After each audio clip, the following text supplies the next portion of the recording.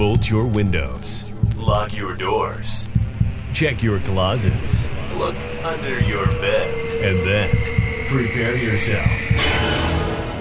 For it's another episode of Dark Knight of the Podcast. Whoa!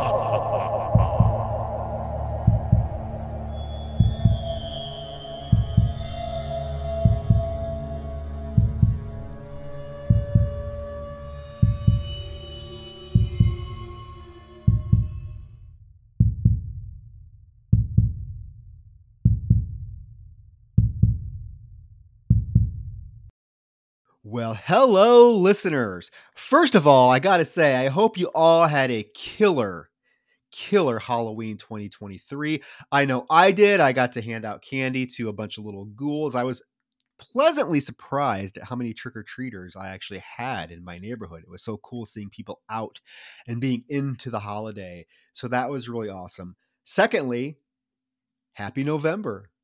We are going into the holiday season, which for some people I know causes a little bit of gloom. But for me, that means I can start watching my holiday horror films. You guys know that I love my Christmas themed holiday horror films, and I'm super excited because we have a Thanksgiving, finally, fucking themed slasher film hitting theaters. Eli Roth's Thanksgiving, which super excited about that. But yeah, for today's episode, first of all, we got to acknowledge the fact that Roger, my trusty, lovely co-host Roger, will be away for the next few episodes. Not 100% sure when he's going to return, but he is dealing with a lot of stuff right now. Filming Meat. He's filming the final portion of Meat this November. We're super excited about that.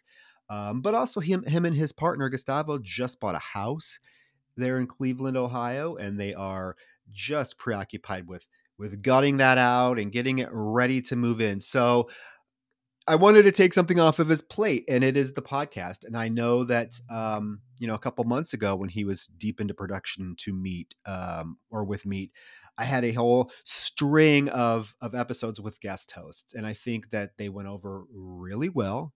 We covered some great films, some films that I might not have ever chose for the podcast.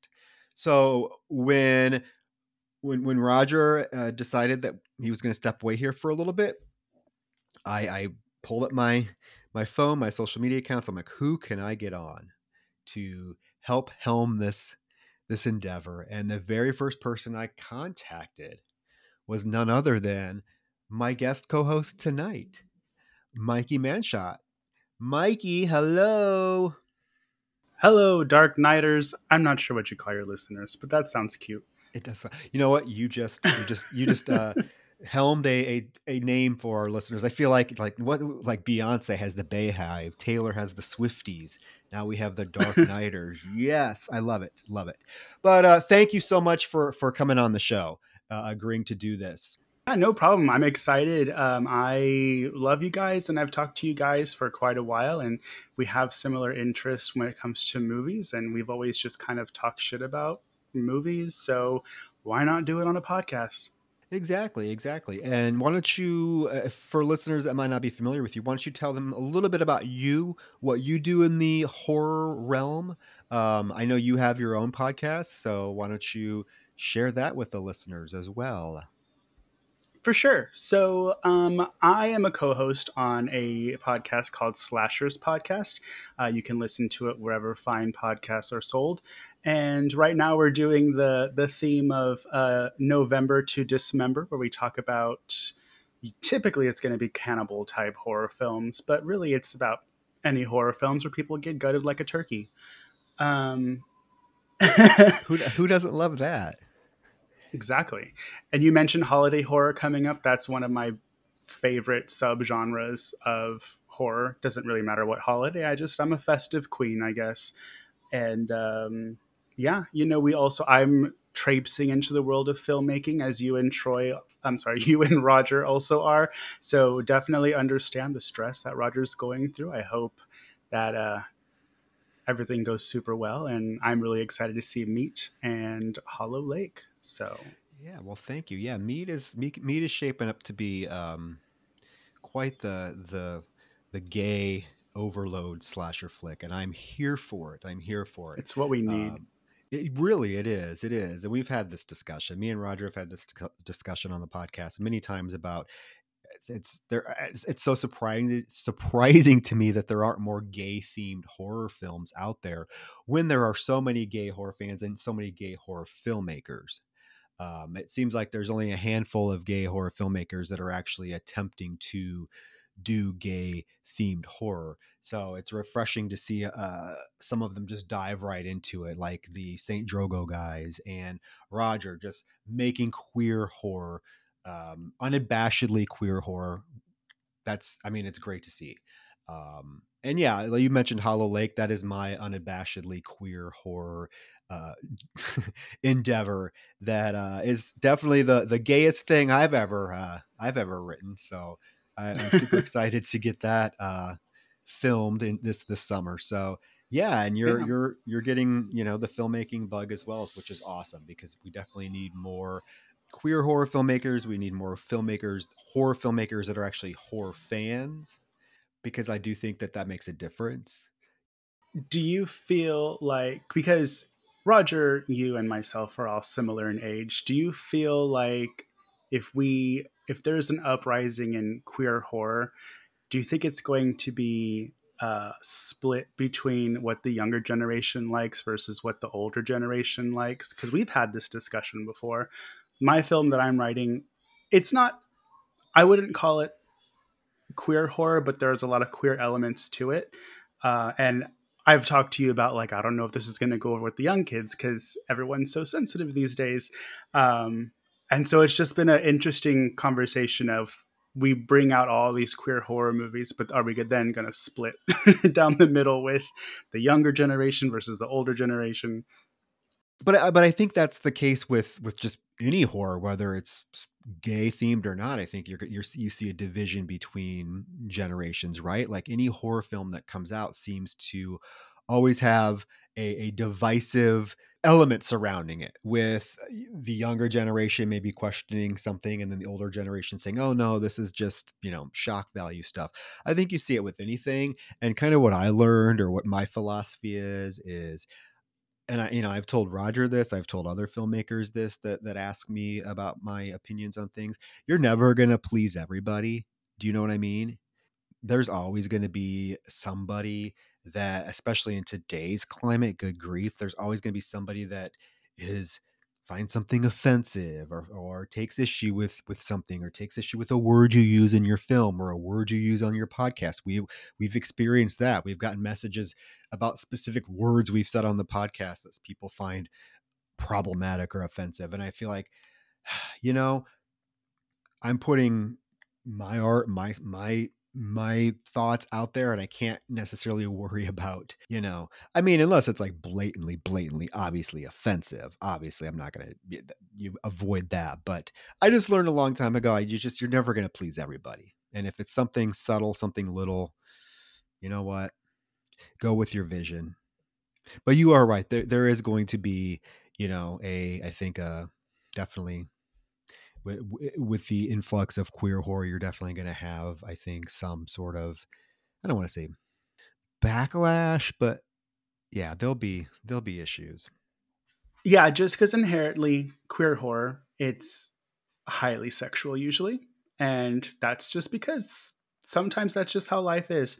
And even in just like mainstream horror, horror in general is sexual. They go hand in hand. And even in mainstream horror, I'm seeing a lot of newer horror fans not really appreciating it. So it's kind of weird to see. It is weird. Well, that's the thing, is you look at some of the films from the 70s, 80s, they were all very sexual. It was part of the genre a lot of times. Look at even films that are considered like classy cinema. Like I'm thinking of like Don't Look Now with Donald Sutherland and Julie Christie. That has one of the most prolonged uh, graphic sex scenes in cinematic history. And I don't know if you could get away with something like that today. I mean, today you have people that are saying that, nudity doesn't even need to be in movies, period, because it's, exploitating the actor. I mean, so yes, I think attitudes and things change, but yeah, horror, sexuality, I think go a lot of times hand in hand. And we see that with so many films that use sexuality, as a theme, an underlying theme. Um, and, it is interesting how times change, but um shifting gears a little bit, when I invite a guest on, I usually let them, or I don't usually, I let them you know come up with the films that they want to talk about, and you suggested a few, and this particular title caught my attention. And it is really the reason I was like, you know what, this would be really cool to do, is because we generally do not cover films this recent. If you look at our catalog of films we've covered, we don't cover stuff that's recent. And this film just came out a couple weeks ago, and it is definitely being talked about. So I was like, you know what, this could be a really good film to do. And it is. What film did you choose, Mikey? Okay, so I apologize if I mess it up because I'm always saying it wrong. I think it's When Evil Lurks, right? It is When Evil Lurks. I've heard people. Okay. I've heard people or seen people type Where Evil Lurks, and Yeah. it's easy. It's easy to get, but it is When Evil Lurks, folks. If you haven't seen it yet, because like I said, this is a new release. This is something we generally don't do. This new of a release. If you haven't seen it, don't listen, because I don't want this film to be spoiled for you. I think this is a film you need to go into knowing the least amount about as possible. Would you not agree? I do. And, a good segue between this conversation we were just having and now is that this is definitely a hot button movie. Like, it's going to upset some people. I'm not a big fan of trigger warnings in the horror genre, but even on my Letterboxd review for this movie, I was like, hey, if you're sensitive to some things, just be careful. Yeah, I went into it. I'm lucky. I went into it when you had suggested it. I had already watched it. I had watched it a few days before you suggested it, and so I had already seen it. But I was really lucky that I went into it knowing virtually nothing about it. I knew that it was a possession film, quote unquote.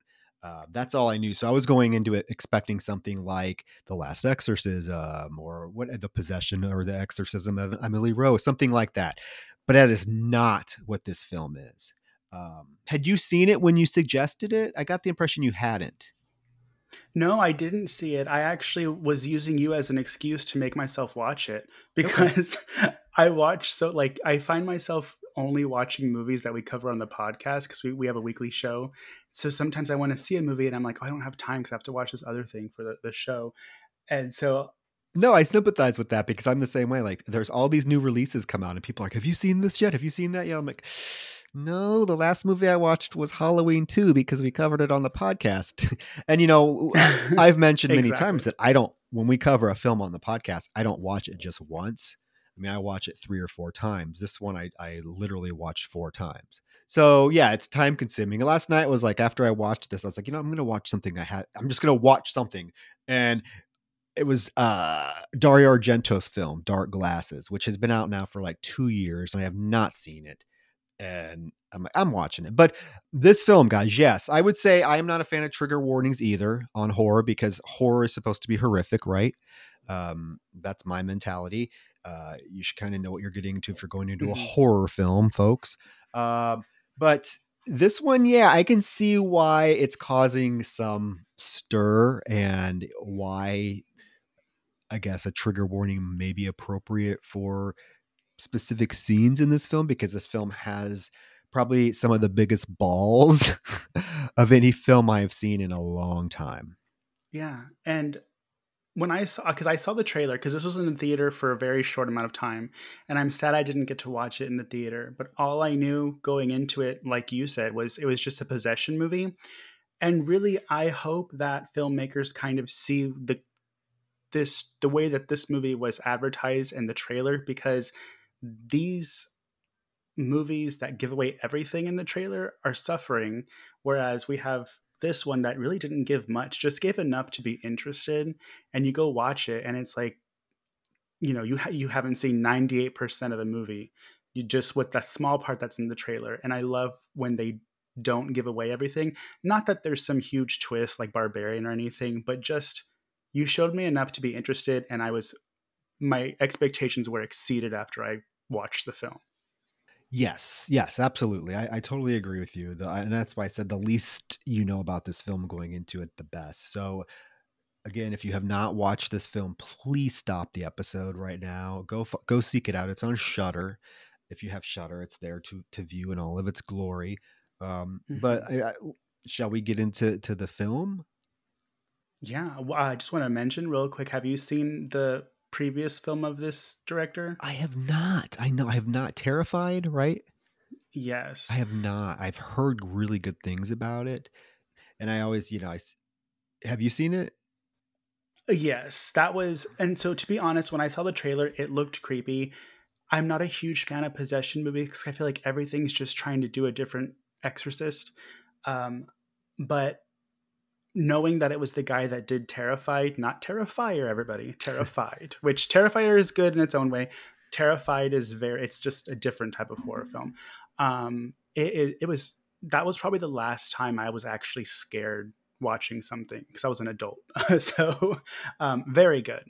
But yes. I've heard that it's scary, and I want to check it out. See, maybe I'll do that after we get done recording this episode. Although with daylight savings, it literally feels like it's 9 o'clock at night right now, and it's like 4. So Oh, I know. I It's ridiculous. hate it. But yeah, so when evil lurks, yeah. So I think the film does a really smart thing with how it opens. There isn't really a lot of exposition, especially in terms of characterization of our two main characters, right? I mean, when the film opens, we are thrown kind of right into the action. And we are introduced to brothers, Pedro and Jaime, who are awoken or disturbed in the middle of the night by gunshots, 5 gunshots they hear outside their home. And they live just kind of in this remote area. This is Argentina, right? Isn't this an Argentinian film? Yes. Yes. So I'm assuming it takes place in Argentina. And of course this piques their interest. So they kind of talk about like, could it be a poacher? Well, no, Pedro says, because a poacher would not fire that many shots because it would bring too much attention to them. So what ends up happening is they go down the next morning to investigate. And I mean, again, I love the fact that this film just throws us right into this world and what is happening without much, like I said, exposition, because we are within 3 minutes of the film, we are seeing a body that has been cut in half, guts hanging out. I mean, it's Hmm. it's pretty graphic, and as this film is pretty graphic, period. So if you are someone that's sensitive to that, this film is definitely, I would say, pushes some envelopes when it comes to gore and depictions of it. But I mean, I just I like the fact that these guys are just thrown into this mystery. And what I also find interesting, Mikey, is that they don't seem like that. I guess bothered by the fact that there's this cut in half body laying in their field. They're just like, oh, it could have been a puma. It could have been this. It could have been Rued. Yeah. I mean, they don't seem like, I'd be freaking out. My gas would be freaking out. Yeah, I guess it's just that farm life, right? Because these little towns, a lot of them rely on land and farming, and so, I mean, not that farmers always find dead bodies in their, but they typically, you tend to be a little less sensitive to gore whenever you're kind of grown up around, like, taking animals to the butcher and things like that. And to your comment about gore, yes, this movie is very gory, but it also has a lot of bodily fluids, which is also, I feel, not the same as gore, but like a side step into gore, but still gross. So, because in the beginning we have that man, and Ugh. it's very icky. Yeah. Yeah. I mean, I like this nonchalantness that these two have because it's painting us a very, I think, distinct setting for this film. And I think that was really important to do. Like we were just, like I said, we were just thrust into these two brothers' lives. And you're right when you talk about like farming and land. Obviously, land is super important to them because they even have a conversation about that later on, about how land is so important and that somebody's trying to take over their land and they have to leave. If they leave their land, they have nothing. But when they find this body, they also find a like a, I don't know, like a suitcase or something that's overturned, and we see like there's this gold contraption that actually I really like the fact that we see it here because it comes into play later on in the film, and I didn't even catch it the first time I watched it. But then they also find a notebook, and what they kind of discern is the fact that this person must have been going to visit their neighbor Maria Elena at her little shack that's on the property of Ruiz, who is their neighbor. And they head to her little shack, and she comes out, and they interrogate her, ask her, "Were you expecting someone?" Because if you were, they're not going to show up. And she's very like, I also like the fact that she's very like blunt with them. She's like, "Well, yeah, it's someone who was supposed to come and kill my son." Yeah.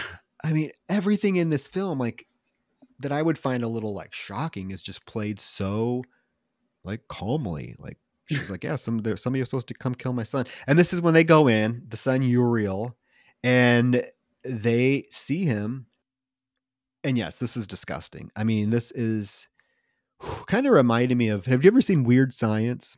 Yeah, a long time ago. Remember Bill Paxton, Chet, his character gets turned into that thing and it's like Yes. spitting up pus and shit. That's kind of what it reminded me of.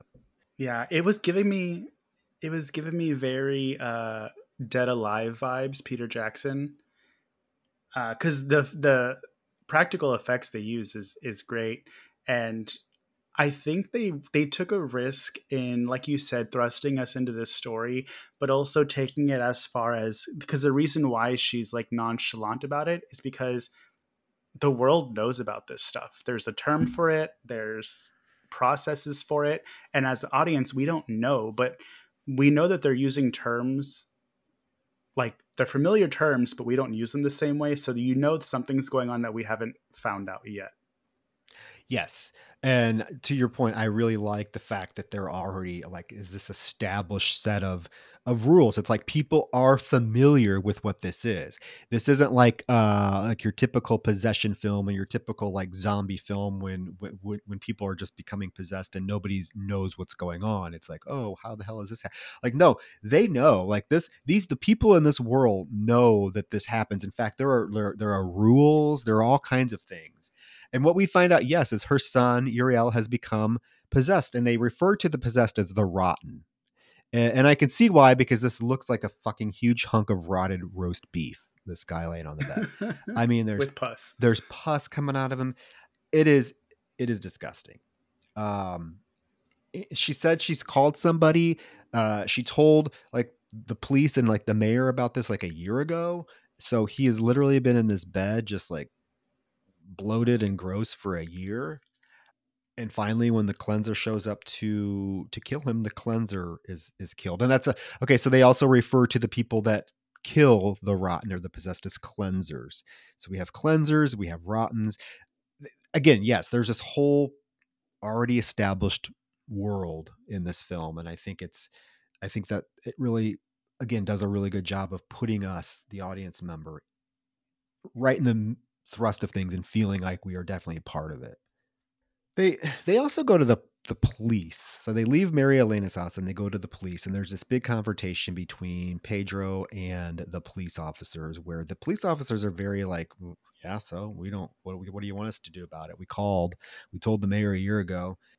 And there's this weird sort of story that is threaded through with the Pedro character. It's never super elaborated on, but if you watch the movie a couple times, you kind of get the idea that he's had some maybe like mental health issues, especially in dealing with his ex-wife and kids, right?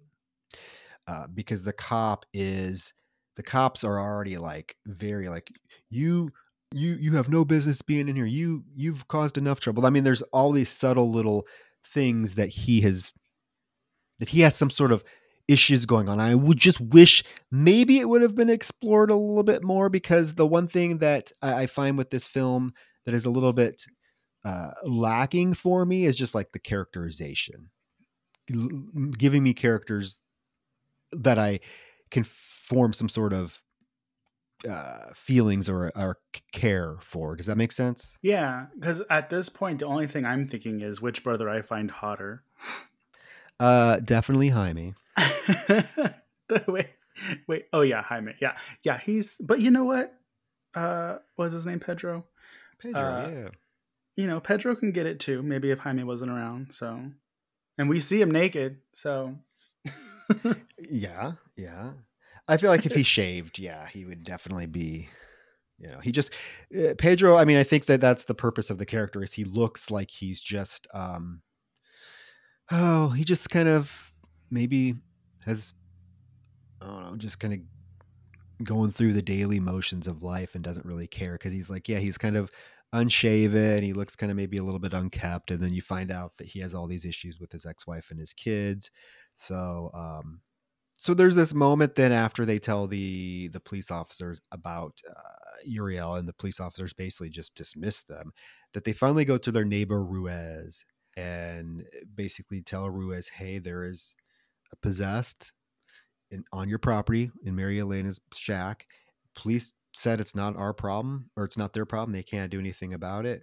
And of course, this is when Ruiz starts to make some assumptions that they are like doing this, or they planted this rotten on his property so that they could take his land.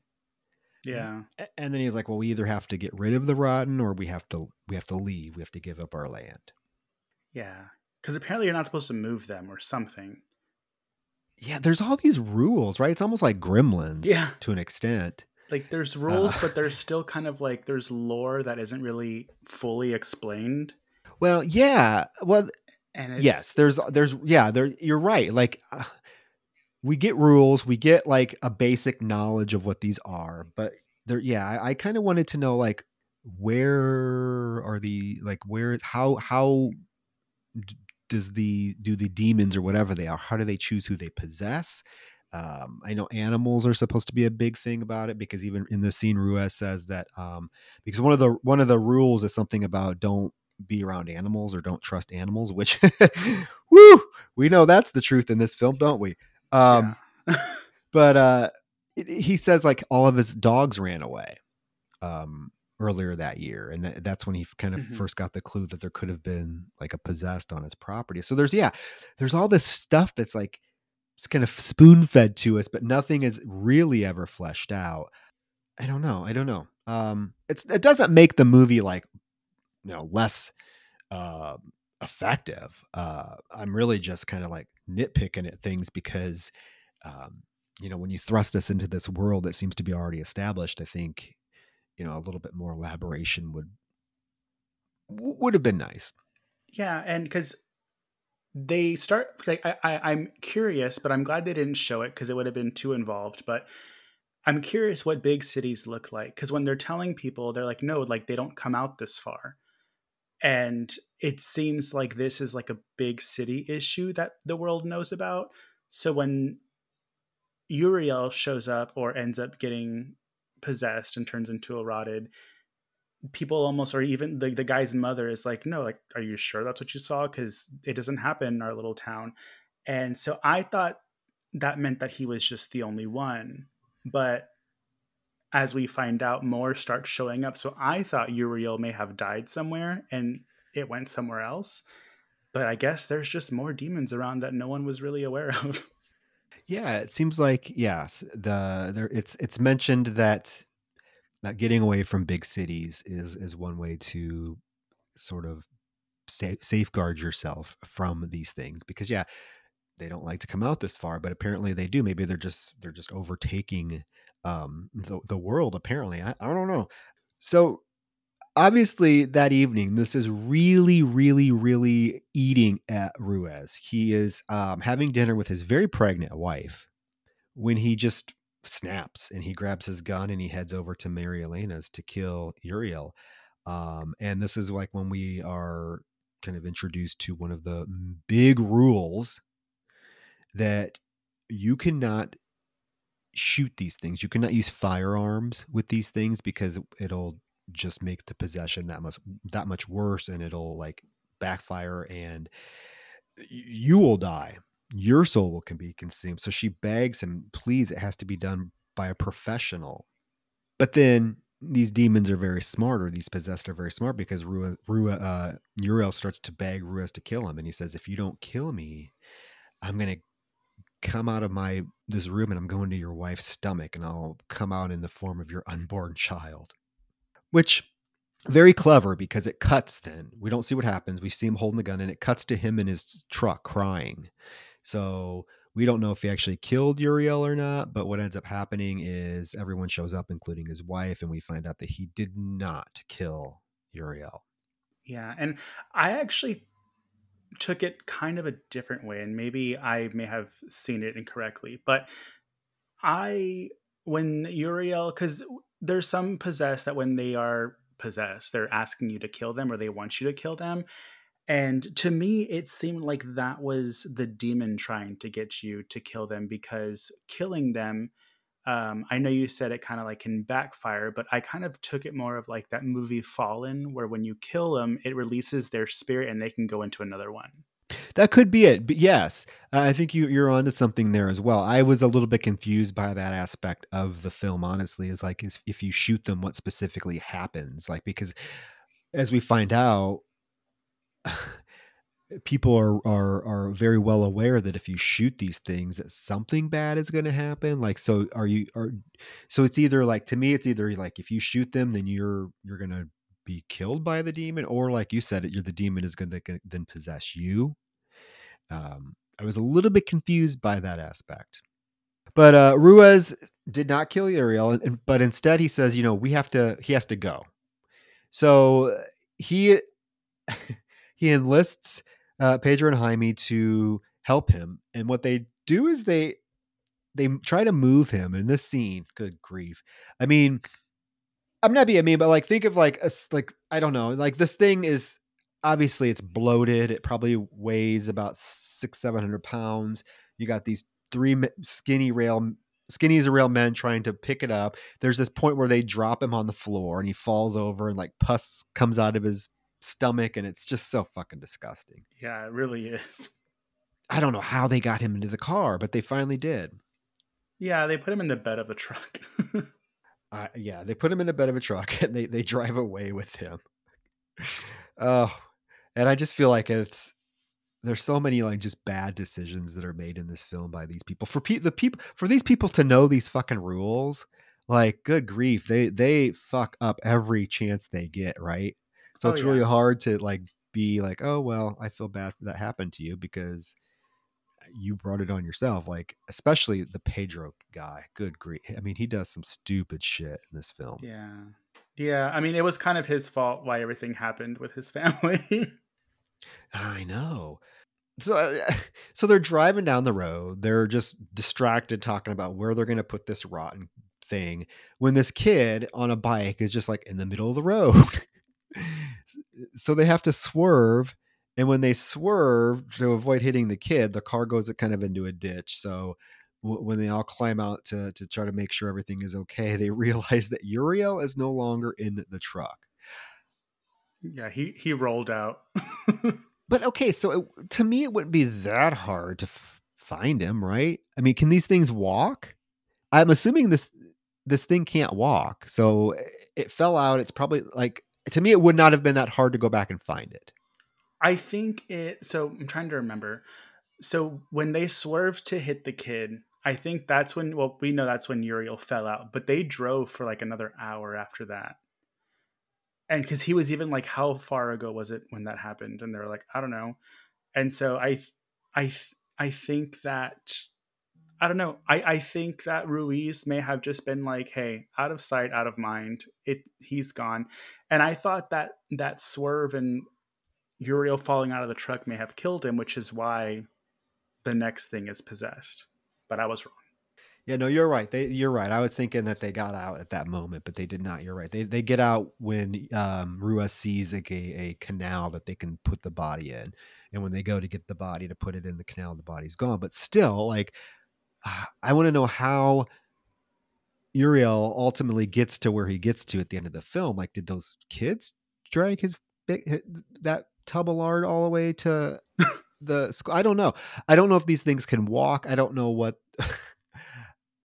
My theory is that the kid that they almost hit was, I don't know what those kids were. I Oh, don't know those if they kids. were, Fuck those kids. That's what they are. yeah, something is going on with those kids, but I feel like that was one of them and they probably rolled him into the school. Oh, can you imagine coming across a group of kids rolling this big thing? A big man, a big bloated man through a field. I'd be like, oh, okay. I mean, yeah, you used to live in Texas. Didn't you see all the time? I've seen a lot of weirder things in Texas than that. I agree. But fun fact, when I started watching this movie, I laid down to go to sleep and I was like, oh, I'll just watch it before bed. This is when I first turned it off because I was like, I don't know if I can watch this before bed. I will tell you, because it took me 3 times. I will tell you when the second time I turned it off was. Oh, I can imagine. I could probably guess. You probably. Um, so they decide, you know what? We're not going to go back and look for him. He's out here in the middle of nowhere. He's wherever he fell out. It's still far enough away from us that we're fine. So they go home. They go home. There's a little montage of each of them doing various things, like Pedro's taking a shower and Jaime's like, having a drink, and Rez is home, watching the thunderstorm come through town. But the next morning, his wife is frantically calling him outside. And when he goes out there, she points to this goat. He has a whole herd of goats, but there's a specific one that is just staring sinisterly at them. So somehow this goat gets possessed.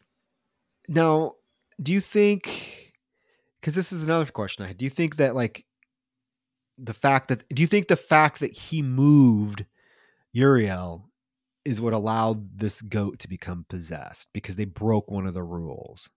I think so. I think it seems like since everything was all good right before this instance, the more that they broke rules, the more appearances of the rotten would show up. Because this is upon my first watch, I was like, oh, when Uriel fell out of the car, he probably died, and then the spirit went into this goat. Um, and this is the part that the trailer highlights. So and I also don't know what the wife saw because I was like, it's just a goat. It's looking at you. That thank you. I was wondering the same thing. I was like, okay, because you don't even realize, like, I didn't even really realize what specific goat it was until he fires his Yeah, gun. But she's like freaking out. I wonder if like they're supposed to. Maybe it's maybe we're just supposed to infer that there's something that because these people live in this world with this knowledge that they know when something is possessed. I don't know, but he shoots the gun. He runs and gets his gun, shoots it, and all the goats run off except this one. And it is, it's a sinister looking goat, and it just sits there and stares at him. And he pulls the gun on it, and his wife, begs him, "Don't shoot it! Don't shoot it! If you shoot it, our souls are going to be damned." And she's pregnant. She's like, the soul of our child is going to be damned. And so he's pointing this gun, and this goat just walks right up to the gun, like to the point where it puts its head yeah, right to the gun barrel. that was pretty cool. It is. It's like this goat is like daring him. It's like, Yeah, fuck yeah, do it, motherfucker, I dare you. And it makes its bah, and he fucking blows this goat's head off. yeah. First trigger warning. Well, okay. Just I kidding. don't know how I don't know how surprised this got me. Like, I was like, what? I did not expect this. It happened so fucking quickly. Oh, because he shoots the goat falls on the ground. We get a camera angle straight at his face. He's looking down at the goat. And literally there's no warning. Out of nowhere, the fucking axe smashes right into the side of his face. Yeah, probably the most. I don't want to say realistic, but definitely the first time I've seen that in a film look that realistic, I guess. What? Can I tell you, I watched it several times because it does look fucking realistic. I'm like, how did they do this? This is a great effect. Not only a great like startle effect where I was literally like shook when this. I was like, what the fuck? Yeah. Was not expecting it, but it looks It great. does, because it's not like typical 80s blood splashing everywhere. There's actually not really a lot of blood.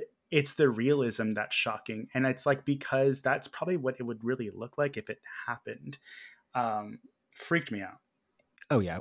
Yeah, we're not talking. Yeah, I mean it's very, very realistic. I mean, you see the axe go into the side, pulls it out real quick. He falls over. I mean, yeah, it's not a.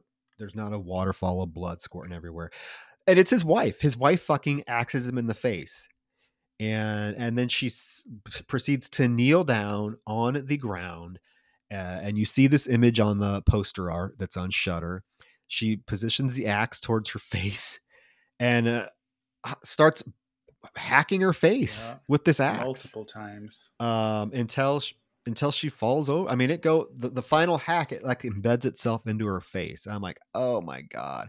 So this would be horrifying. I could not do this to myself. So my question is, in this world that we're in this film, like these people have to somehow have knowledge of how fucking bad it could be for you if you break one of these rules. Because I don't know, Mike, could you kneel on the ground and hack yourself in the face a bunch of times? Oh no, I can't even take a splinter out of my finger. Um, but see, I thought when they killed the goat, the spirit went into the wife, and then the spirit killed the husband right away. Like, I'm still going Oh, with that you spirit are jumping okay. thing, You are but interpreting a completely different way I am. That's interesting, though. See, my interpretation is that she killed him because she knew that he just fucked up and he condemned their souls. Because yeah, she's begs him. She's like, if you shoot them, you're condemning our souls, and I'm pregnant, like our baby. And he ignores her. So I felt like she killed him because she knew he just fucked up. yeah, like maybe in this world, it's kind of like a drag me to hell thing where like you just sealed your fate, like our souls are condemned. Yeah, I didn't even think about it. I honestly did not. It didn't even cross my mind that she became possessed. That's interesting.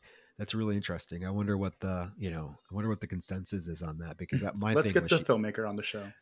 I would love that. Come on the show. Hey, we had Jamie Blanks from Urban Legend. If we can get him on, we can get this dude on. I would love to Oh yeah. talk to him. But no, so that's a good question for the audience. What's your interpretation of that? Do you think she became possessed, or do you think she killed him and then killed herself because she knew, oh, we're fucked? Yeah. It really works both ways because we weren't told enough to really have a straight answer. No, it really works both. You're right. It really does work. Either way, it's fucking horrifying. Yeah. Because this pregnant woman axes herself in the face. Oh yeah. Yeah. And if I can give a special shout out, I love when horror movie posters highlight one scene. Like, this isn't as climactic as this poster with the axe and the woman, but like Slither when the girl's in the bathtub with all the things, and that's actually a part in the movie. Like, I love whenever a poster highlights an important part of a movie, and when that part comes on, you're like, oh, that's where that's from. I just like it. I don't know why. No, it's cool, and it's a creepy image. Like, I love the poster art for this. It's so simplistic. I know there's another one that's a little bit more elaborate and whatnot, but I think the one with just the red with the image of the woman holding the axe towards her face is quite effective, honestly. Yeah. We cut to Pedro and Jaime's place, and they get a knock on the door, and it's Maria Elena's son, basically telling them that he went over to Ruiz's and found a goat dead, and found Ruiz dead, and found his wife dead, and his mother disappeared. And so he is like, I need some place to stay. I'm scared. I don't know what to do. Pedro is a little hesitant to let him stay, but Jaime's like, well, you can stay out in the saddle room. You have to leave first thing in the morning, and you can never come back. Uh, and as he is leaving, they make sure that they take his gun away from him. And they tell him, when you get to the barn, do not turn on any electricity. Don't turn on any lights, because, as you know, another rule is about electricity and lights, because apparently the shadows that lights call the evil. So I mean, we're finding out, yeah, that this small little community is definitely starting to fall apart, and it's, it all stems from the actions of these three guys, honestly, are what trigger everything. And so the next morning, Pedro Jaime decide that they're gonna leave. They're leaving their land. They're not taking anything, but Pedro wants to stop at his ex-wife's house to get his kids. So he stops. He knocks on the door. Her new husband answers. Says, "Hey, I need to see Sabrina. I need to see my kids. I need to change of clothes." And the new husband's obviously tentatively like, "I don't know if I should let you in." But he bursts in and he literally starts getting naked, undressing right in their dining room. I'm like, shit. We see back balls. We see back balls. We see butt. Yeah. Well, Sabrina, his wife, comes in, and of course she is freaking out. And there's again a dynamic that's hinted at that these two had a very tumultuous marriage. She has a lot of loathing for him. She's like, "Get the fuck out! You left me. You ruined my life. Why are you trying to do this to me?" In the meantime, this new family, or Sabrina's family, have this dog. I don't know what breed of dog this is. Do you? It looks just kind of like a red mastiff, but I know it's something different. Actually, it might be a cane corso. That's what I thought. It's just a massive dog, a hunk of dog. Yeah. Looks cute. It's cute. It is cute. I love this scene. I'm going to tell you, like, the build up to what happens, I think, is very, very expertly done. But so we see the dog go over to Pedro's clothes and start licking them. Okay. And we know just from that action that probably something is going to happen with this dog. And so as Pedro is trying to tell his wife, "Listen, I need to take the kids because there is a rotten in town, and we're going to be fucked. Like if we don't get out of town, we're screwed. Like you need to listen to me." And she is just screaming at him. In the meantime, the camera keeps cutting between them arguing and the little girl in the dining room with the dog, right? And it's, I don't know. When I first watched it, I just had a feeling something was going to happen. Did you? Yes, because I was like, one of these kids is going to get it. I don't know which one, because we don't really know which one is. We don't really know the family dynamic yet. We just know it's his ex-wife and some kids. Yeah, and so they I think they do a really good job of, I wouldn't even say there's a build up really to it, but I think because the scene kind of drags on and on with the arguing, that it makes it a little bit it makes it a little jarring for the audience, because Sabrina, the actress, is giving it her all. She is having a fucking conniption fit. She's screaming at the top of her lungs. Okay, her new husband's trying to call the police. And in the meantime, we're just cutting intermittently to the little kids. So it's not like there's a big build up to what's about to happen, specifically focused on what's about to happen, but it's just a lot of chaos, right? Yeah, it's like visual hot potato. Yes. Like, something's going to happen, but you don't know when. And I was already pretty triggered because their arguing was taking me back to my childhood when I used to live with my grandma and my parents and my aunt and my uncle. And I had a specific aunt and uncle that were not very healthy relationship. And I used to hear that sometimes. So I was already on edge. Like, I feel really uncomfortable right now. Oh yeah, no, this is a pretty explosive fight. I mean, and she's letting it loose. She's like, "You are a horrible father. You didn't even want you gave me, you didn't even want your kid." Because we find out, backtrack a little bit, because I think this is important. So he has two kids with Sabrina. He has Santino, who is a little, about maybe 7-8-year-old boy, cute as a button. And then he has Jair, who is a teenager but is severely autistic, right? Severely autistic. So there's that sort of dynamic there, dealing with this autistic child that he's trying to console and to get out of the house and stuff. Okay, so in the midst of this argument, this dog, Roger is its name, coincidentally, Roger. I mean, out of fucking nowhere. This, like I said, no build up. We just hot potatoing back and forth between the argument and the little girl sitting with a dog. This fucking dog latches onto this little girl's head. It happens so quickly. Just turns to her, whoosh, grabs her by the head, and takes off with her under the table. This was the second viewing. This is where I turned it off the second time. I think this is probably when a lot of parents turn this film off. Yeah, and it wasn't because I didn't like it. I fully was appreciating it and wanted to finish it. I just, because I have a habit of watching movies before I go to sleep, I didn't, because I have a daughter that kind of looks like this girl. I was like, this is going to give me a dream that I'm not going to want to have. So let's just finish this in the daylight tomorrow. No, I totally get that. And not only, I mean, because here's the thing: is not only is that initial like bite of her head traumatizing, we then are treated to something even more disturbing, in my opinion, is like because little Santino has seen this. You know, he was on the stairs, so he walks over and he cautiously looks under the dining room table, and we literally get a shot of this dog with this girl's head in its mouth, and it starts shaking it violently, like, and blood sprays everywhere. Her body hits it's. I've never seen anything like this in a film.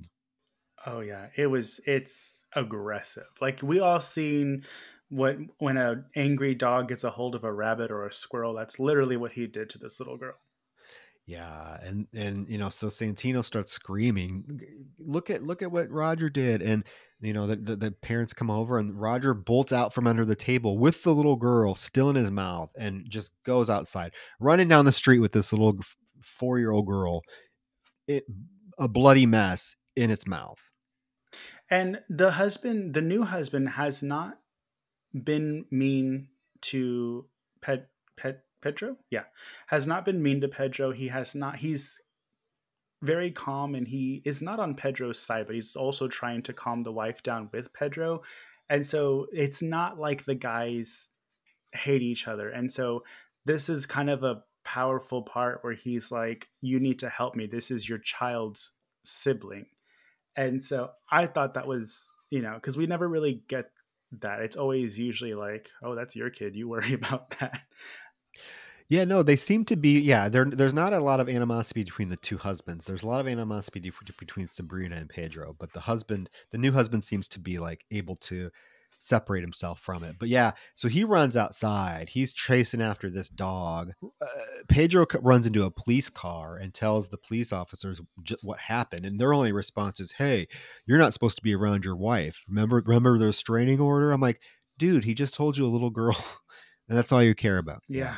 But then, as he's talking to the police officer, he hears gunshots. Because he tells him not to kill the dog. He does, but we hear the gunshots, and we know now, well, he just screwed himself, right?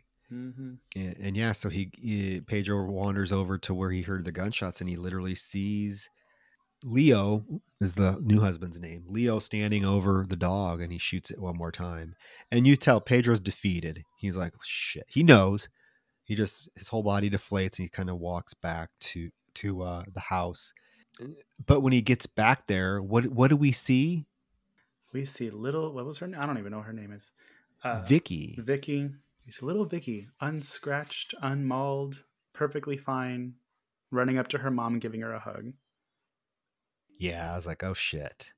So back to your point about, the possession jumping from person to person. I think this is a really good uh, point in terms of you could be right that the possession did jump to the wife when she killed the husband because of how quickly Vicky is possessed. Yeah.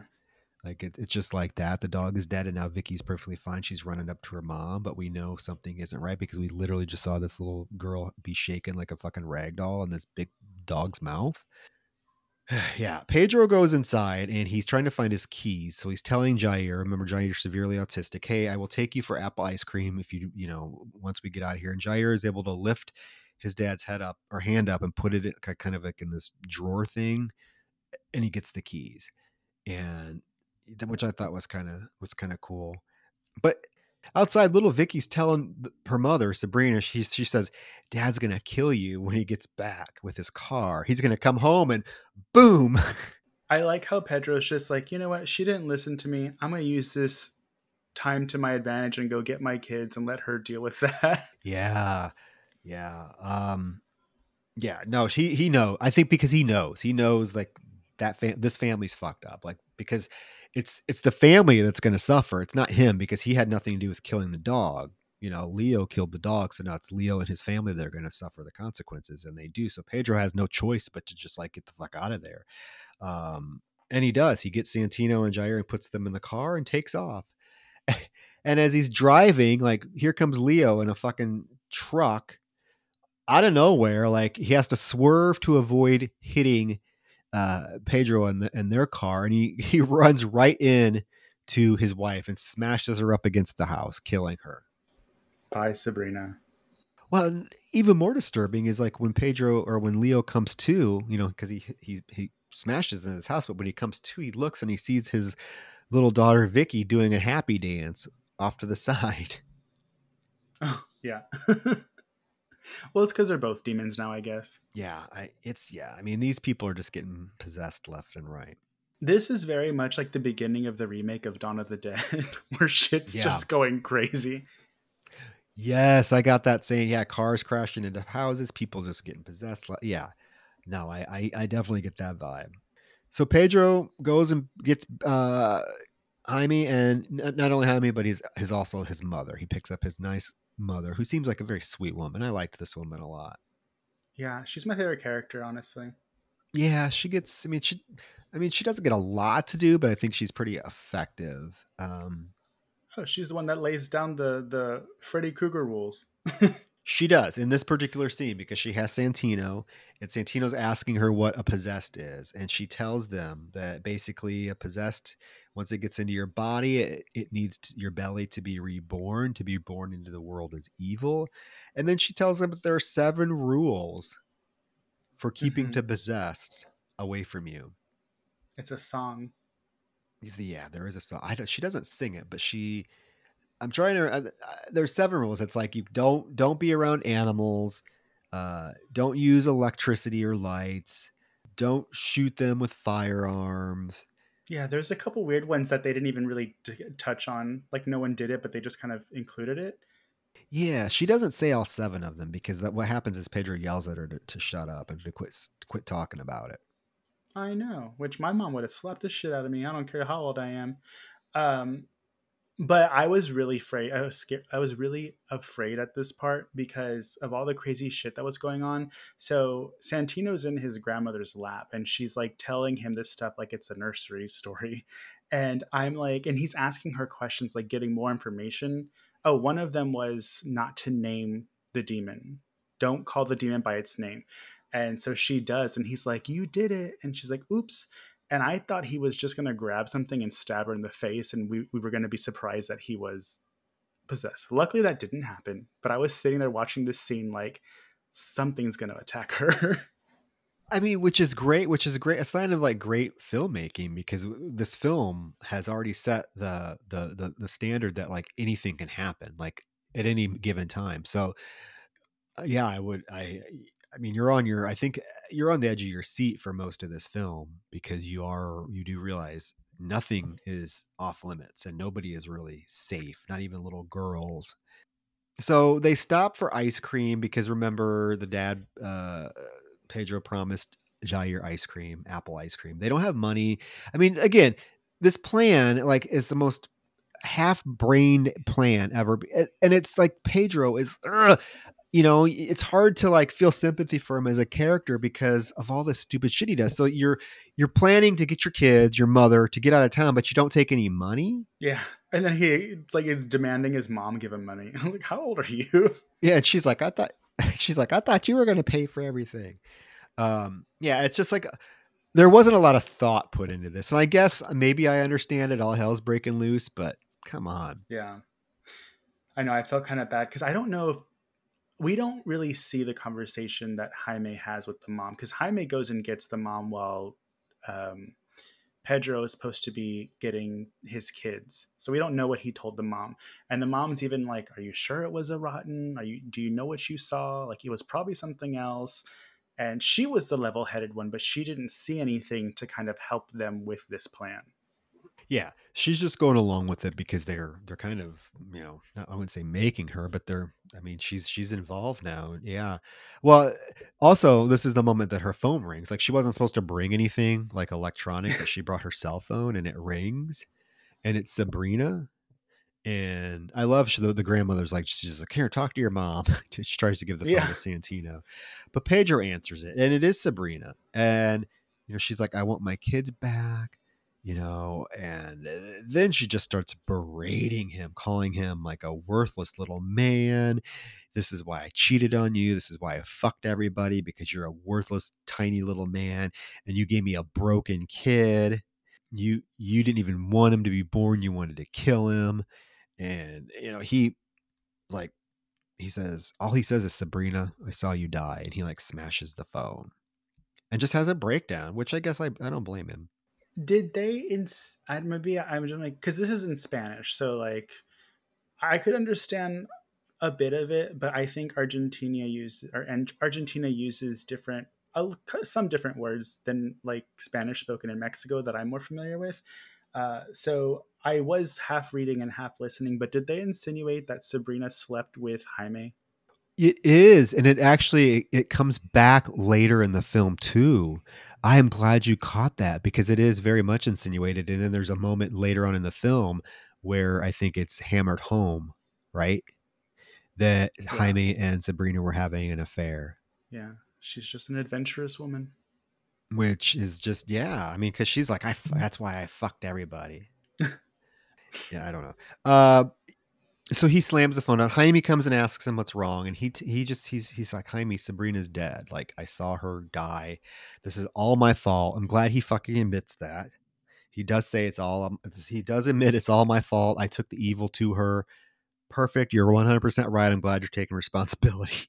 Yeah, yeah, and honestly, the person who needs to hear this isn't listening or isn't involved in the conversation, but the grandmother needed to hear that because she keeps asking. She's like, "Why do you have Sabrina's car? What kind of plan do you have with Sabrina about using her car and taking the kids?" And he's like, I was like, "Just tell her she's dead. Like, the world's already falling apart. Just tell her she's dead." Yeah, I mean, it's not gonna. Things are about to get 20 times worse. Telling the mother, Yeah, Anyway, so Jaime's response is, you know what? I know somebody that could probably lend us some money. She lives really close to here. Let's go.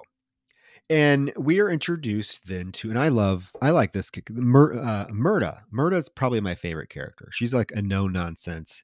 oh yeah, she was cool. She's my kind of guy. She tells it how it is. No nonsense. Not going to spare your feelings. I like Murda a lot. Yeah, and you know what I kind of realized? This movie has a lot of gender reversals of what's typically shown. Like, I feel like if this was an American movie, it would have been about two sisters, and the people that play the women would have been men. You are right, because let's be real here. Murda in this film is the baddest, and I mean that in a good way. Yeah, Character, like she's a boss ass bitch. she is a boss ass bitch, which makes what happens to her. I hate. It makes me dislike Pedro even more because it's his fault what happens to her as well. Yeah. Ugh. And they get to Myrna. She comes out.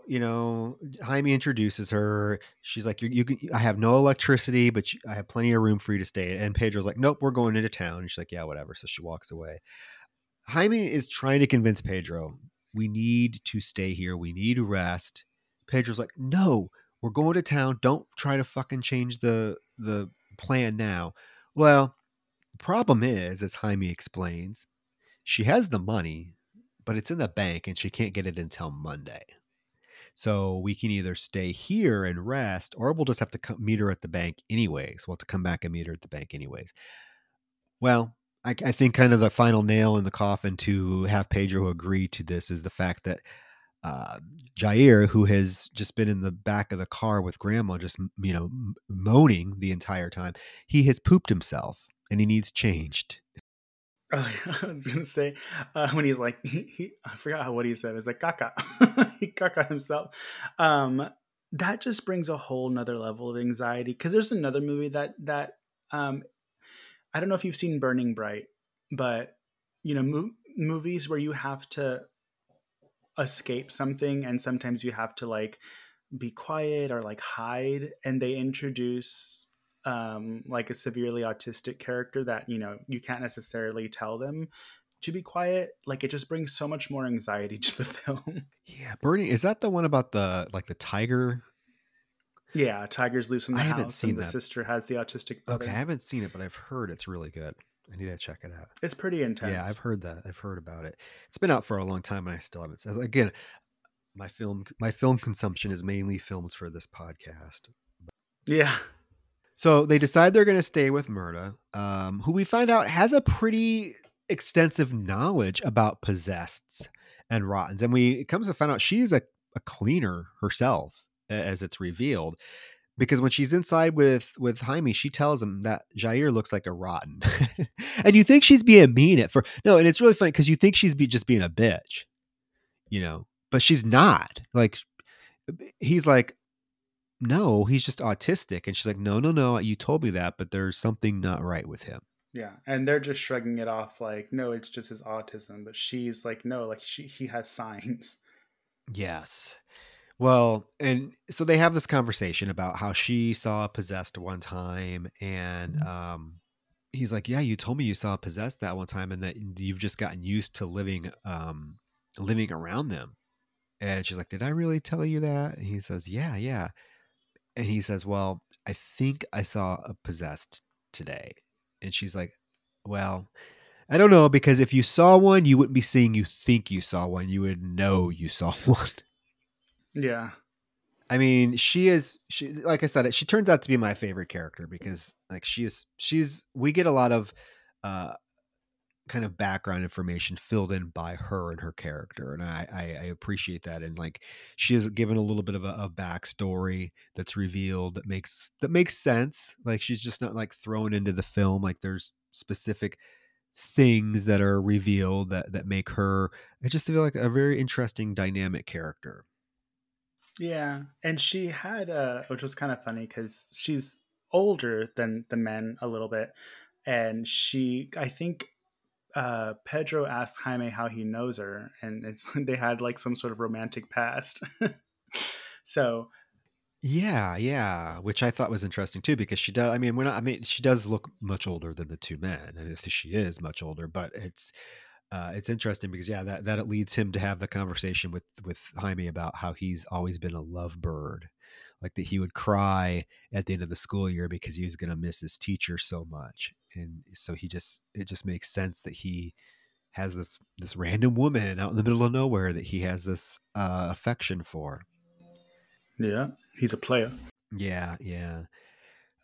There's a conversation because this poor grandmother, come on, this poor grandmother, they have kept her out in this car. It's fucking pitch black out. This grandmother's still in the back seat with Jair, which I don't know if they've changed him yet or not, but she's back there. She's been back there the whole time. Finally, Pedro's like, well, maybe I should go sit with Jair and give grandma a break. You think? You're going to let, yeah, because it's established that Jair will not get out of the car. Mm-hmm. Yeah, because he's his mind is set on getting ice cream, and since they weren't able to buy any, he's just every time they talk to him, he mentions the ice cream, and he's not moving. And it's insinuated that he's basically not going to move until he gets the ice cream. Yeah, little. Yeah, I mean, whew, dealing with that on top of everything else, can you imagine? Yeah. Yep, it's intense. But my favorite character, the grandmother, is about to do something that I was like, okay, well, that's kind of fucked up. Well, she's in bed with Santino, right? And she has her cell phone with her, Yeah. and the cell phone is obviously on because it's projecting light and it's like very bright. And Yeah. I mean, we cut then to Jair in the car. Pedro's there, but he's sleeping, so he doesn't see this. But this figure approaches the car window next to Jair and smashes its bloody hand against the window. And then, like a few minutes later, we cut back to Grandma, and she wakes up, and there at the foot of the bed is Sabrina holding Santino. And like this grandmother is like, "Oh, Sabrina, I'm glad you're here." Like, what? It's the middle of the fucking night. Like, I was wondering why her reaction wasn't a little bit more like, "What the fuck are you like? It's 3 o'clock in the morning. Why are you? How'd you find us? Why are you here?" But she's like, "Oh, I'm glad you're here. I'm feeling a little drowsy because of my sleeping pills." Yeah, so this is why I was like, it's really important for the grandmother to have heard everything that the men were talking about, because in her eyes, they just took the kids, and her son's being shady when she's asking questions about their mother, basically. So, the mom shows up at 3 in the morning to get her kids. To me, if I only knew that story, that's not unrealistic. Like, it's fucked up to take someone's kids without their permission, even if they're, conjoined parents. And I also think if she took something like Zoloft, it doesn't make you think very well. Not Zoloft, the sleeping one, Ambien or Lunesta. whatever it is. Yeah, I know. Yeah, if you wake up in the middle of that, you're going to be, sometimes people don't even remember what they're doing when that happens. But she sure did wake up 30 minutes later when she's downstairs. Yeah. So yeah. But Sabrina figures like, I came for my kids. They need me. I'm going to take them to a place where no one can harm them. And then all of a sudden we cut back out to the car and Jaime rushes out and bangs on the window and tells Pedro he needs to go inside. Something's wrong. So they go inside and the grandmother's having a fucking breakdown. She's like, I thought I saw Sabrina, but I don't think it was really her. But she has Santino and I don't know what to do. I'm scared. Yeah, this is the only part that like really frustrated me, because I feel like if that was really someone's grandma, because he comes in the house and she's just standing there on the bottom of the stairs staring up. And I'm like, no, bitch. Like, a real grandma would be screaming her fucking head off. Like, if her grandchild was being taken away by someone that she doesn't think is a person. I know, but I think it plays into the fact that everyone in this film has, to me, like very understated reactions to what's happening. I mean, we mentioned that Yeah. at the beginning of the podcast. I think everyone's reactions to what's going on in this film are very, very understated. Like the only person in this film that ends up seemingly to have any sense of urgency is Murda. So Pedro goes upstairs and he literally sees Sabrina with holding Santino, and she tells him, "I came for my children. They need me." And then she proceeds to literally jump out the fucking window. Oh, I know. I'm just thankful we didn't hear a splat, because I thought that was going to be the end. Well, so he runs back downstairs. They run outside to try to find what happened. They go to the car. The car now is literally covered in blood, like covered in Yeah. blood. So Jair's still in there. So Pedro has to break the window to get into him. Everyone's frantic. People are running around to get flashlights. Uh, Pedro runs off into the woods. Murda comes outside and she calls Jaime over and she's like, Jaime, look at the kid. He is possessed. And Jaime's like, no, no, he's not. He's just, that's how he is. I told you that. She's like, no, come here. Look at, he's possessed. Look at his hands and look at his feet. So Jaime comes and looks at his hands and they're all like curled up, like claws almost. Contorted and stuff. Yeah. And I thought this was an interesting little reveal because she says that she has seen this in autistic people before. And what happens is the demons can get into their body, but then when they get into their mind, since they're autistic, they can't figure their minds out. So they get stuck. Yeah. But she does say they do eventually find out. Like, they do eventually possess them. It just takes them longer. Yes, they could be in there for a long time, but eventually they will become possessed. So she takes Jaime into the house. She tells him they need to help her get all of her stuff ready. They open up a chest of tools that are basically the exact same tools we saw at the beginning of the film, like that gold, like almost like it looks like a telescope type thing. I don't even know what it is. Yeah, it looks like it reminded me of like those old cameras that would use like one light bulb for the flash. Yeah, it's just obviously I think without it being said, it's established that there is a means to kill these things. Like you have to use whatever this device is. Yeah. Because the cleanser at the beginning who was killed had it on him. Obviously, we see it, and then she has it as well. It's some sort of contraption that, like, I don't know, you put a blade onto it. And we find out kind of later at the end of the film, but she does reveal to him that the seventh rule is you cannot be afraid of dying because the evil knows your fears better than you do. Yeah. So they have to find the rotten. They have to kill it before the beast is born. Because once the beast is born, it's out. It's free. And this is when they tell her that they moved. They moved Uriel, and she calls them idiots. You idiots! You moved a rotten. Yeah. But and then they head out to find where Uriel is. And as they're going out, I thought this was a nice little touch. Murda does notice that all of the lights in town are off, which is a sign that they kind of put in like like whatever the emergency what do you want to call it, emergency thing in place if all your lights are off. So obviously, Emergency rotten alert. Everybody yeah, turn your lights off. yeah. So obviously this is like widespread. I was just gonna say, and this is where they go and meet those freaky ass kids, the cult of the children of the corn. God, these kids. Yes, but so while Myrna is riding with Pedro, she does basically tell Pedro that she has had experience with rottens. Like her and her husband at a church. One showed up, it puked one night. She thought it was a joke until it started puking up remnants of its family that it ate the night before.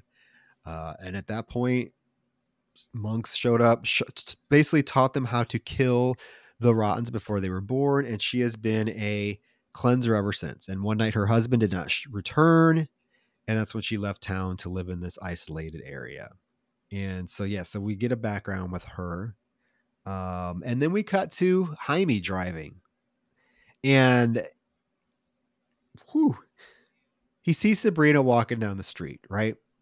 Oh yeah, And this was probably the yes, most shocking scene for me. She is carrying little Santino, and as she's walking, she is literally ripping parts of his brain out and eating it. Because I was like, that's fucked up. They're just gonna kill the little girl and then just like let these little boys live. And then I was like, oh no, I was very wrong. Oh no, this little boy does. Oh, I was like, is she doing what I think she's doing? And yes, she is. Yeah, it's fucked up. I mean, so he sees it. He stops the car, and if we thought one time seeing her do it was enough, we get it another time because he walks by the car. When she walks by the car again, she just literally just reaches into his head, pulls out brain matter, eats it, blood. It's disgusting. It's disgusting. Yeah. And of course, Jaime reacts like, I think, you in the heat of the moment, you don't think, but he then runs his car into her. And he smashes her into a tree. So her body's on his hood. Pedro and Murda arrive to the area where he thinks that the body must have fallen out. And Murda notices that there's a sign for a school. And she said that is where they are because evil likes children and children like evil. As everyone knows. I kind of like that. I kind of like that little phrase because, I don't know. I feel like it plays into the idea of how easily children can be manipulated, right? Into thinking something is good when it's really not. Oh yeah, that's what I was thinking too. Like easily convinced and molded into whatever you want them to be. Well, and I think the film. One thing that we haven't really touched on is the film sort of has. I don't think it's heavy-handed at all, but there's kind of an underlying religious theme to the film, and the fact that the film, I think, maybe has a less than positive view of religion.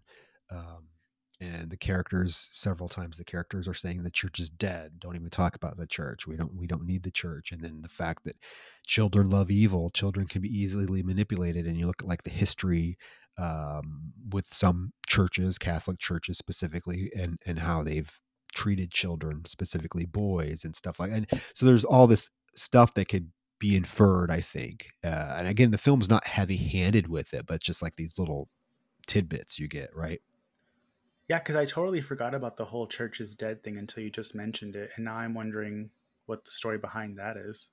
Yeah, I'm just wondering if the fact that it's, they realize, I don't know if a bunch of these people realize that the church has the church isn't able to help. It's only these people that are, trained to cleanse specifically. So, because remember the mother earlier in the film, Uriel's mother said that she thinks it's her fault that the possession got so out of hand because when she first found out he was possessed, she prayed and prayed and prayed, but nothing happened. Yeah. Yeah. Yeah. So, and then we get this moment. So they go, Murda and Pedro head to this school. Back at the car, there's this just little moment, but I think it's really important because we talked about it earlier, where Sabrina looks up at Jimmy and she says to him before she dies, she says, Jimmy, you told me you loved me. And I just think that's very, very, very telling that yes, Jimmy and Sabrina had an affair. There's a lot of issues in this whole marriage and Mm-hmm. whatnot, but yeah. Family.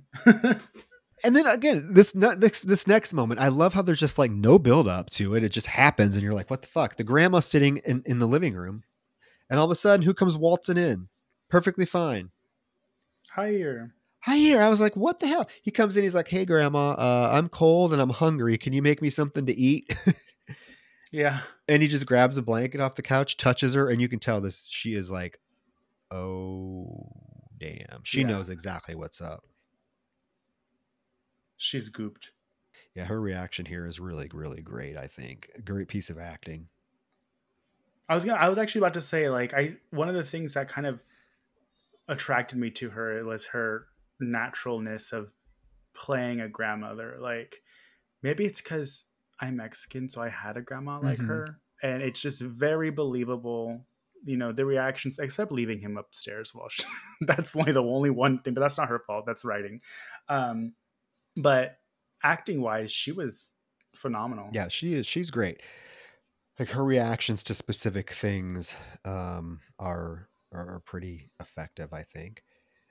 So yeah, Pedro and Murda get to this school. She tells him to turn off flashlights and all that stuff. No electronics. There's this creepy moment where they peer into the window and they just see a bunch of kids just sitting in this classroom, pitch black. Keep in mind it's dark out.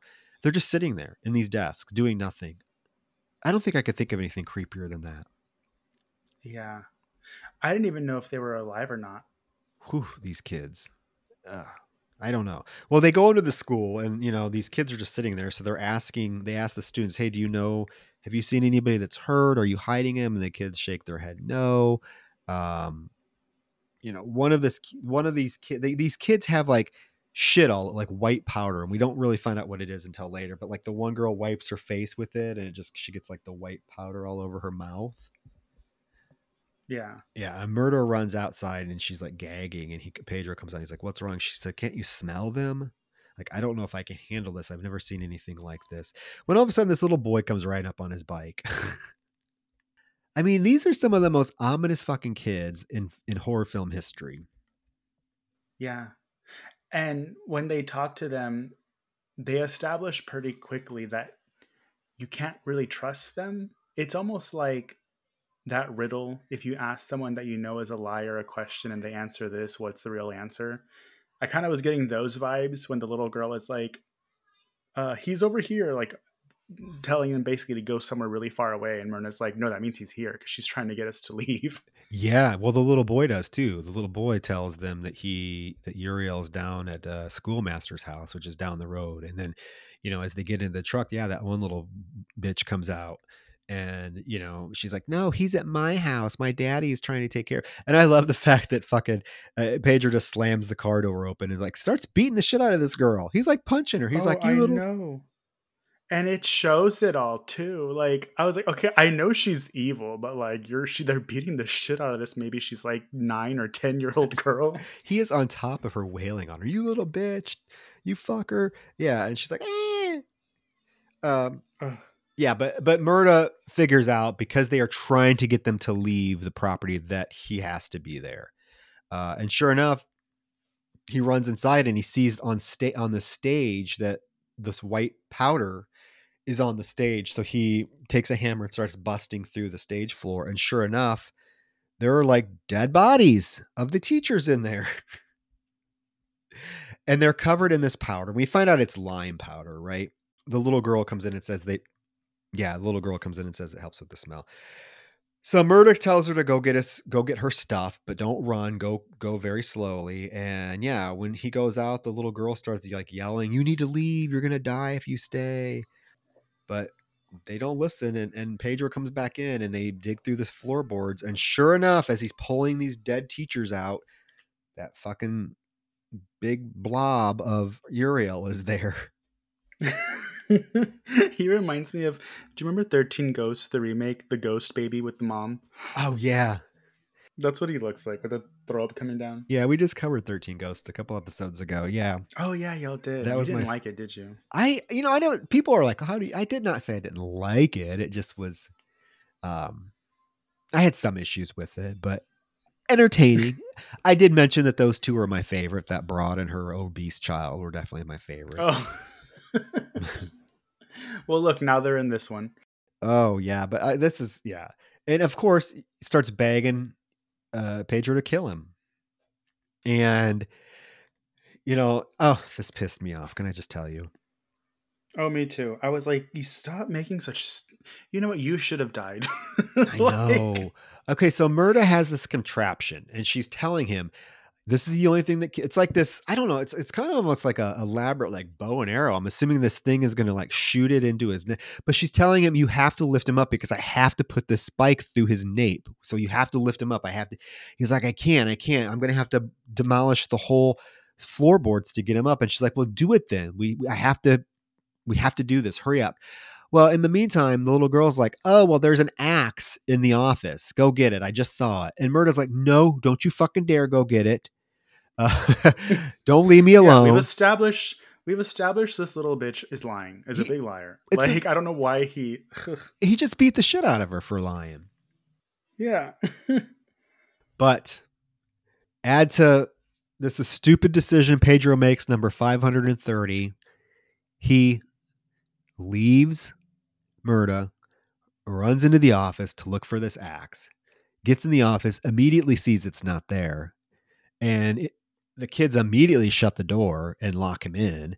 And we hear poor Murda screaming and a bunch of ruckus. And he runs to the door and looks out and he sees that the kids have basically attacked Murda. They have her on the floor. They're dragging her across the floor. And we get several graphic shots of that little bitch bashing Murda in the head with a hammer. I'm like, Yep. I was so pissed. But the cool thing is her face, Myrna's face, it was very much like, I fucking told you. And she wasn't afraid of dying, like she said, because she's not really like fighting back. She's not in anguish. She's just like kind of accepting that she's gonna die and disappointed. Well, yeah, I'm wondering. I kind of wondered about that because she has said that she made the comment earlier that she's dealt with she's killed dozens of possessed in her life. So to me, it was like, oh, so this woman has been doing this for a long time, but then her ultimate demise is kids. Like she couldn't fight off kids, but maybe it is because she's like accepted the fact that this is what's supposed to happen to me. Because even in the truck, she tells him, I wonder if because I've killed so many of them, because I've, this has been my life. I wonder if that's why they're here. They're here for me. Well, I just thought of this, and tell me how much of a genius you think I am. So they said that the evil knows your fears more than you know. Because when he leaves, she's like, don't leave, don't listen to her, stay here, don't leave, blah, blah, blah. And when he finally leaves, right before he closes the door, she says, don't leave me alone. And then he closes the door and the kids lock him in. And maybe her fear all along has been to be alone. And she was left alone. And that's whenever she got overcame by children. That's a good point. I mean, there's something going on with this character that like you said, that was her fear. So that's what ultimately led to her demise, or she just accepted it because she thought that, that she's the reason why they were here, even though it's Pedro, obviously. Yeah. But he gets out. He breaks out. Immediately this shot was really creepy to me. When he gets out of the room, like the kids are out in the hallway, all of a sudden he hears somebody say, Pedro. And he looks over and all you see is that big blob of a head, like poking out of the stage hole. I'm like, oh my God. He's like, Pedro. And it's funny to talk about it, but when you're watching it by yourself, it's pretty unnerving. It is, because he's like, oh, it's just his head sticking out. And at this point, Pedro's like, what the fuck? He doesn't. He breaks another rule. Like he takes he had access to it's like he has access to the tool to kill this thing. I'm wondering why he just did he and she basically told him this needs to go in the nape. So why didn't he do that? Instead he like picks up the tube of it and like bashes Uriel's head in. Now it's a great effect, but I'm like, you're fucking an idiot. She just told you how to kill this thing. Well, I think now we know why the evil doesn't kill him, because he makes it easier for them. This movie should be called Evil Gets Help from Pedro to Take Over the World. Yeah, they're like, dude, you're helping us. Like, yeah, because the evil doesn't even fucking bother with him at the end of the film. They're like, fuck you, you're an idiot. We're not even that desperate to need you. Thanks for the help. Yeah, so he bashes this thing's head in, and the kids come back in. And what happens? The big blob gives birth. The big blob gives birth to a teenage boy, apparently. I don't know.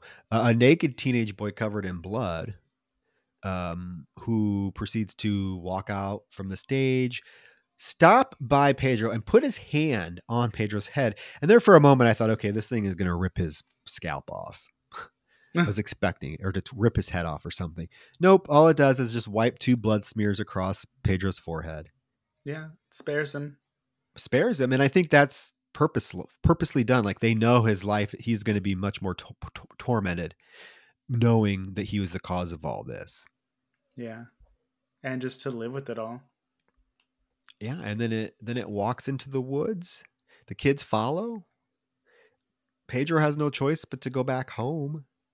He finally gives Jair some ice cream. Oh, yeah, there's one happy ending. Yeah, he takes a shower.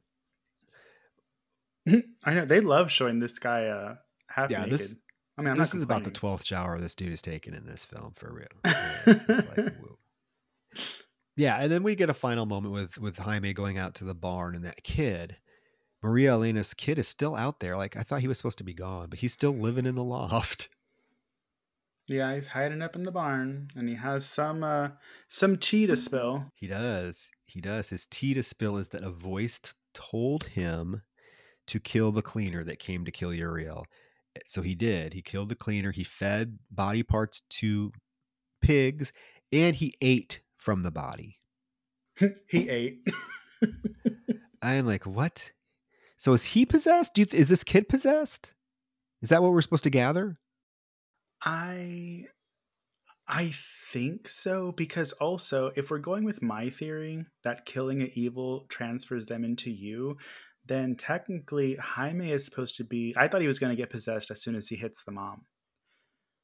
But he shows back up to the house fine, and then like hires back to the way he usually is. So I don't know if maybe evil lies dormant. Maybe that's what the sequel's called.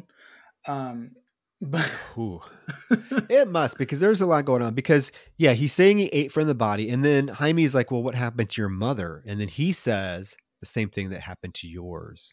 Yeah. And then we cut to inside. Jair is having a coughing fit, like coughing, hacking. Pedro's like, Jair, you have to eat slower. And he's just coughing. So Pedro goes to help him, and he realizes he's choking. So he puts like his fingers into his mouth, and like blood squirts out, and then like hair, like globs of hair. He starts pulling globs of hair out of Jair's mouth, and falls on the floor in a glop. And then we look over, and he looks over, and we see that the next thing that comes out of Jair's mouth is the gold little family necklace that the grandmother has worn through the entire film. And it falls onto the floor into this pile of blood. And there's this moment that I thought was really effective, because when Jair, like, did you catch it? He like looks over at his dad, like real quick, like his eyes shift over to look at his dad, like, oh shit, did you catch me? Like, my cover's blown. So it's insinuated heavily. I don't even think it's insinuated. It's basically cemented for us that he killed the grandmother and ate her. Yeah, because we know the little kid in the barn said the same thing happened to his mom, and we know he ate someone. And maybe that, I guess, ritual is what takes place for the demon to be born from your body, like Uriel. Because we've seen the demon possess people pretty quickly and do whatever they need to do. But Uriel, even though he was a rotten, he was bloating up, he was getting physically, like his insides were rotting, he was still him, sometimes, and sometimes he was the demon. So maybe that's the connecting fibers, is like maybe they're actually going to go through what Uriel went through, not like what the other possessed people went through. Yeah, I mean, this film, God, it does leave you a lot of questions. I mean, there's so many things that are not fully fleshed out, and I wonder. You mentioned it. I think you're probably just joking, but you mentioned a sequel, and I wonder if that's going to come to fruition at some point, or if it's kind of a one and done film. I think it would work either way, but I am curious to know more about this universe and like what's going on in the bigger cities, which is mentioned. Um, so I don't know. Is a sequel on the horizon? Maybe, but the film ends basically with him going outside and just like howling, realizing that really the only person he has left is his brother. Yeah, we don't know. Yeah, I mean that's the thing. The film ends on that note. Um, Yeah, who might be possessed. I have a hypothetical question for you. How would you have felt if this was in English and this was released as an Evil Dead sequel? I don't know. I mean, I see the parallels between Evil Dead. I can see why you're asking that. I had some, like, because I was thinking about it, Rand. My brain is weird. I was thinking about it, and I was like, I feel like this is what Evil Dead would have turned into if they didn't go the comedic route and they just went straight horror. Yeah, this film is bleak. This film is the tone of this film is very serious. Evil Dead franchise. I don't know. I like the first Evil Dead. I like the Evil Dead remake. Um, Evil Dead Rise was pretty good. I am not a fan of Evil Dead 2 or Army of Darkness. Yeah, me neither. And I know that's almost like sacrilege to say in the horror community because so many people think Evil Dead 2 is better. And I absolutely will argue it is not better than the first one. The problem I have with Evil Dead is that Evil Dead 2 is that it's just too comedic for me. They took everything that made Yeah. the first film sinister and dark and just made it funny. And it just, to me, I that's not my thing. And so, uh, I like the comparison to the original Evil Dead with this film because there are a lot of parallels. And yeah, I mean, I could see it. I could see it working quite well. And I'm glad, like the Evil Dead remake, Fede Alvarez's remake went back to the dark tone, because for me that works Yeah. better when you're dealing with like a possession film.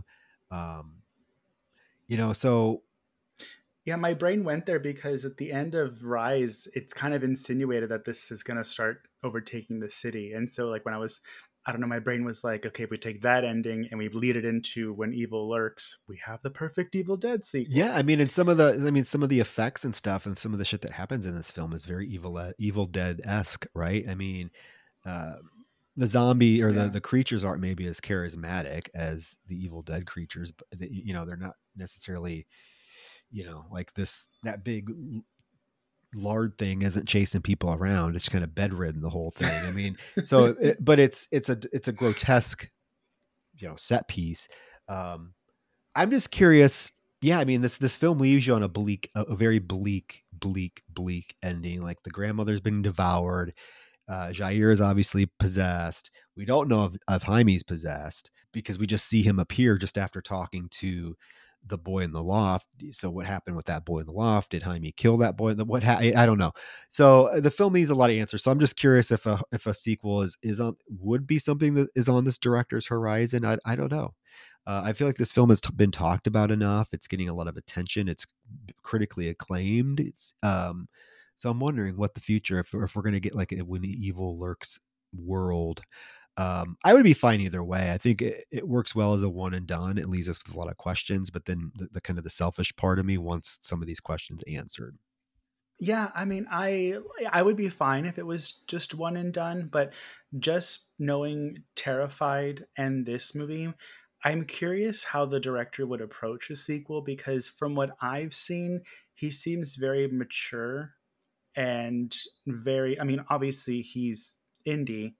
He's not, doing this just for the money. So I feel like he would respect the story enough to take his time, because when you do something like this that you have so much buzz about, it's hard to top it without seeming like you're trying too hard. Like, we'll see what Terrifier 3 does. Terrifier 2 had all this buzz because of a bunch of shit like the bedroom scene. Is Terrifier 3 going to try too hard to surpass that? I don't think that this director would suffer from that, because he just seems so, he knows his art, he knows what he's doing based off of what I've seen. Yeah, I mean his just speaking off of this film, even though it has like fantastical elements, everything is so grounded in reality. You know, so if you were to do a sequel, I would like to see it kind of maintain that and not feel like it has to like top anything that this first film did, because I think 95% of what I've heard discussed about this film is definitely that dog scene. And I wouldn't want him to feel like he has to top that. It's like you mentioned Terrifier. That's a perfect example. The first Terrifier, everyone talked about that hacksaw scene, right? So in Terrifier 2, Damien Leone was like, oh, I got to top that. I got to top that. And so he'd had that fucking long, torturous bedroom scene. And now in Terrifier 3, how are you going to top that? And he's already saying, oh, the first 5 minutes of Terrifier 3 are going to be like super controversial. A studio would never approve it. That's why I decided to go indie again with it, because I want to make my vision, which I respect. But like at some point, like how you can't top, I don't know. We'll see. I'm excited that Terrifier 3 is a Christmas themed horror film. Yes, for that. But yeah, guys, I mean, if you've seen this film, like kind of what are some of your interpretations? Would you want to see a sequel? Where would you want to see a sequel go? I kind of like the fact that this film is kind of, I'm going to use this word, it's kind of a quiet film in terms of like it's just a small group of people. There's not a huge cast of characters. Like usually like possession and outbreak films, we're seeing like whole towns full of people. This is a very small group of people that we follow through this journey. So could the sequel take place in a city and we're introduced to more characters? Did you even want a sequel? I guess that's the question we're leaving you with. Yeah, I also want to hear from people that didn't like it, because I don't think I've heard anybody say negative things about it. But with that in mind, I haven't talked to a lot of people that have seen it in general. Yeah, I really haven't seen any like people like be like, oh, this film is terrible. I haven't seen that yet. I'm sure it's coming, because we know with horror fans, anytime a film gets critical acclaim or like horror, a majority of horror fans seem to like it. There's going to be that group of contrarians who have to come out and be like, no, it's the stupidest film I've ever seen in my life. I'm sure that's coming. Oh, I have no idea who you're talking about. There's a lot. But no, so here's the thing is I'm super glad you picked this, because like I said, we never do films this recent.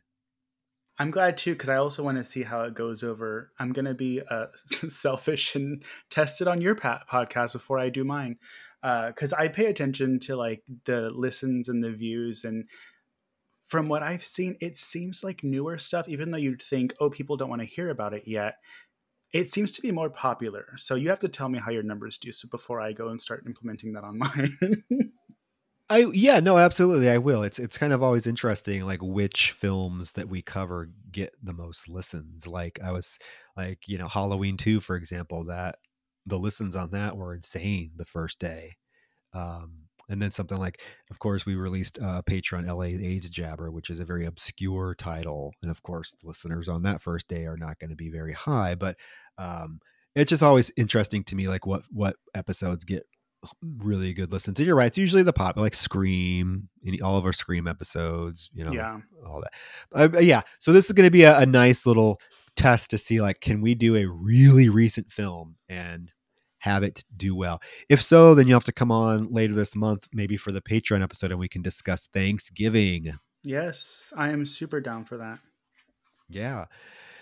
Yeah, so guys, hopefully you enjoyed our discussion of When Evil Lurks. We got to thank Mikey Manschot for coming on. Mikey, remind the listeners like where they can find you, your podcast. Do you have a social media for your podcast? Where can they find more information? Yeah, for sure. You can find Slashers Podcast on any podcast aggregator.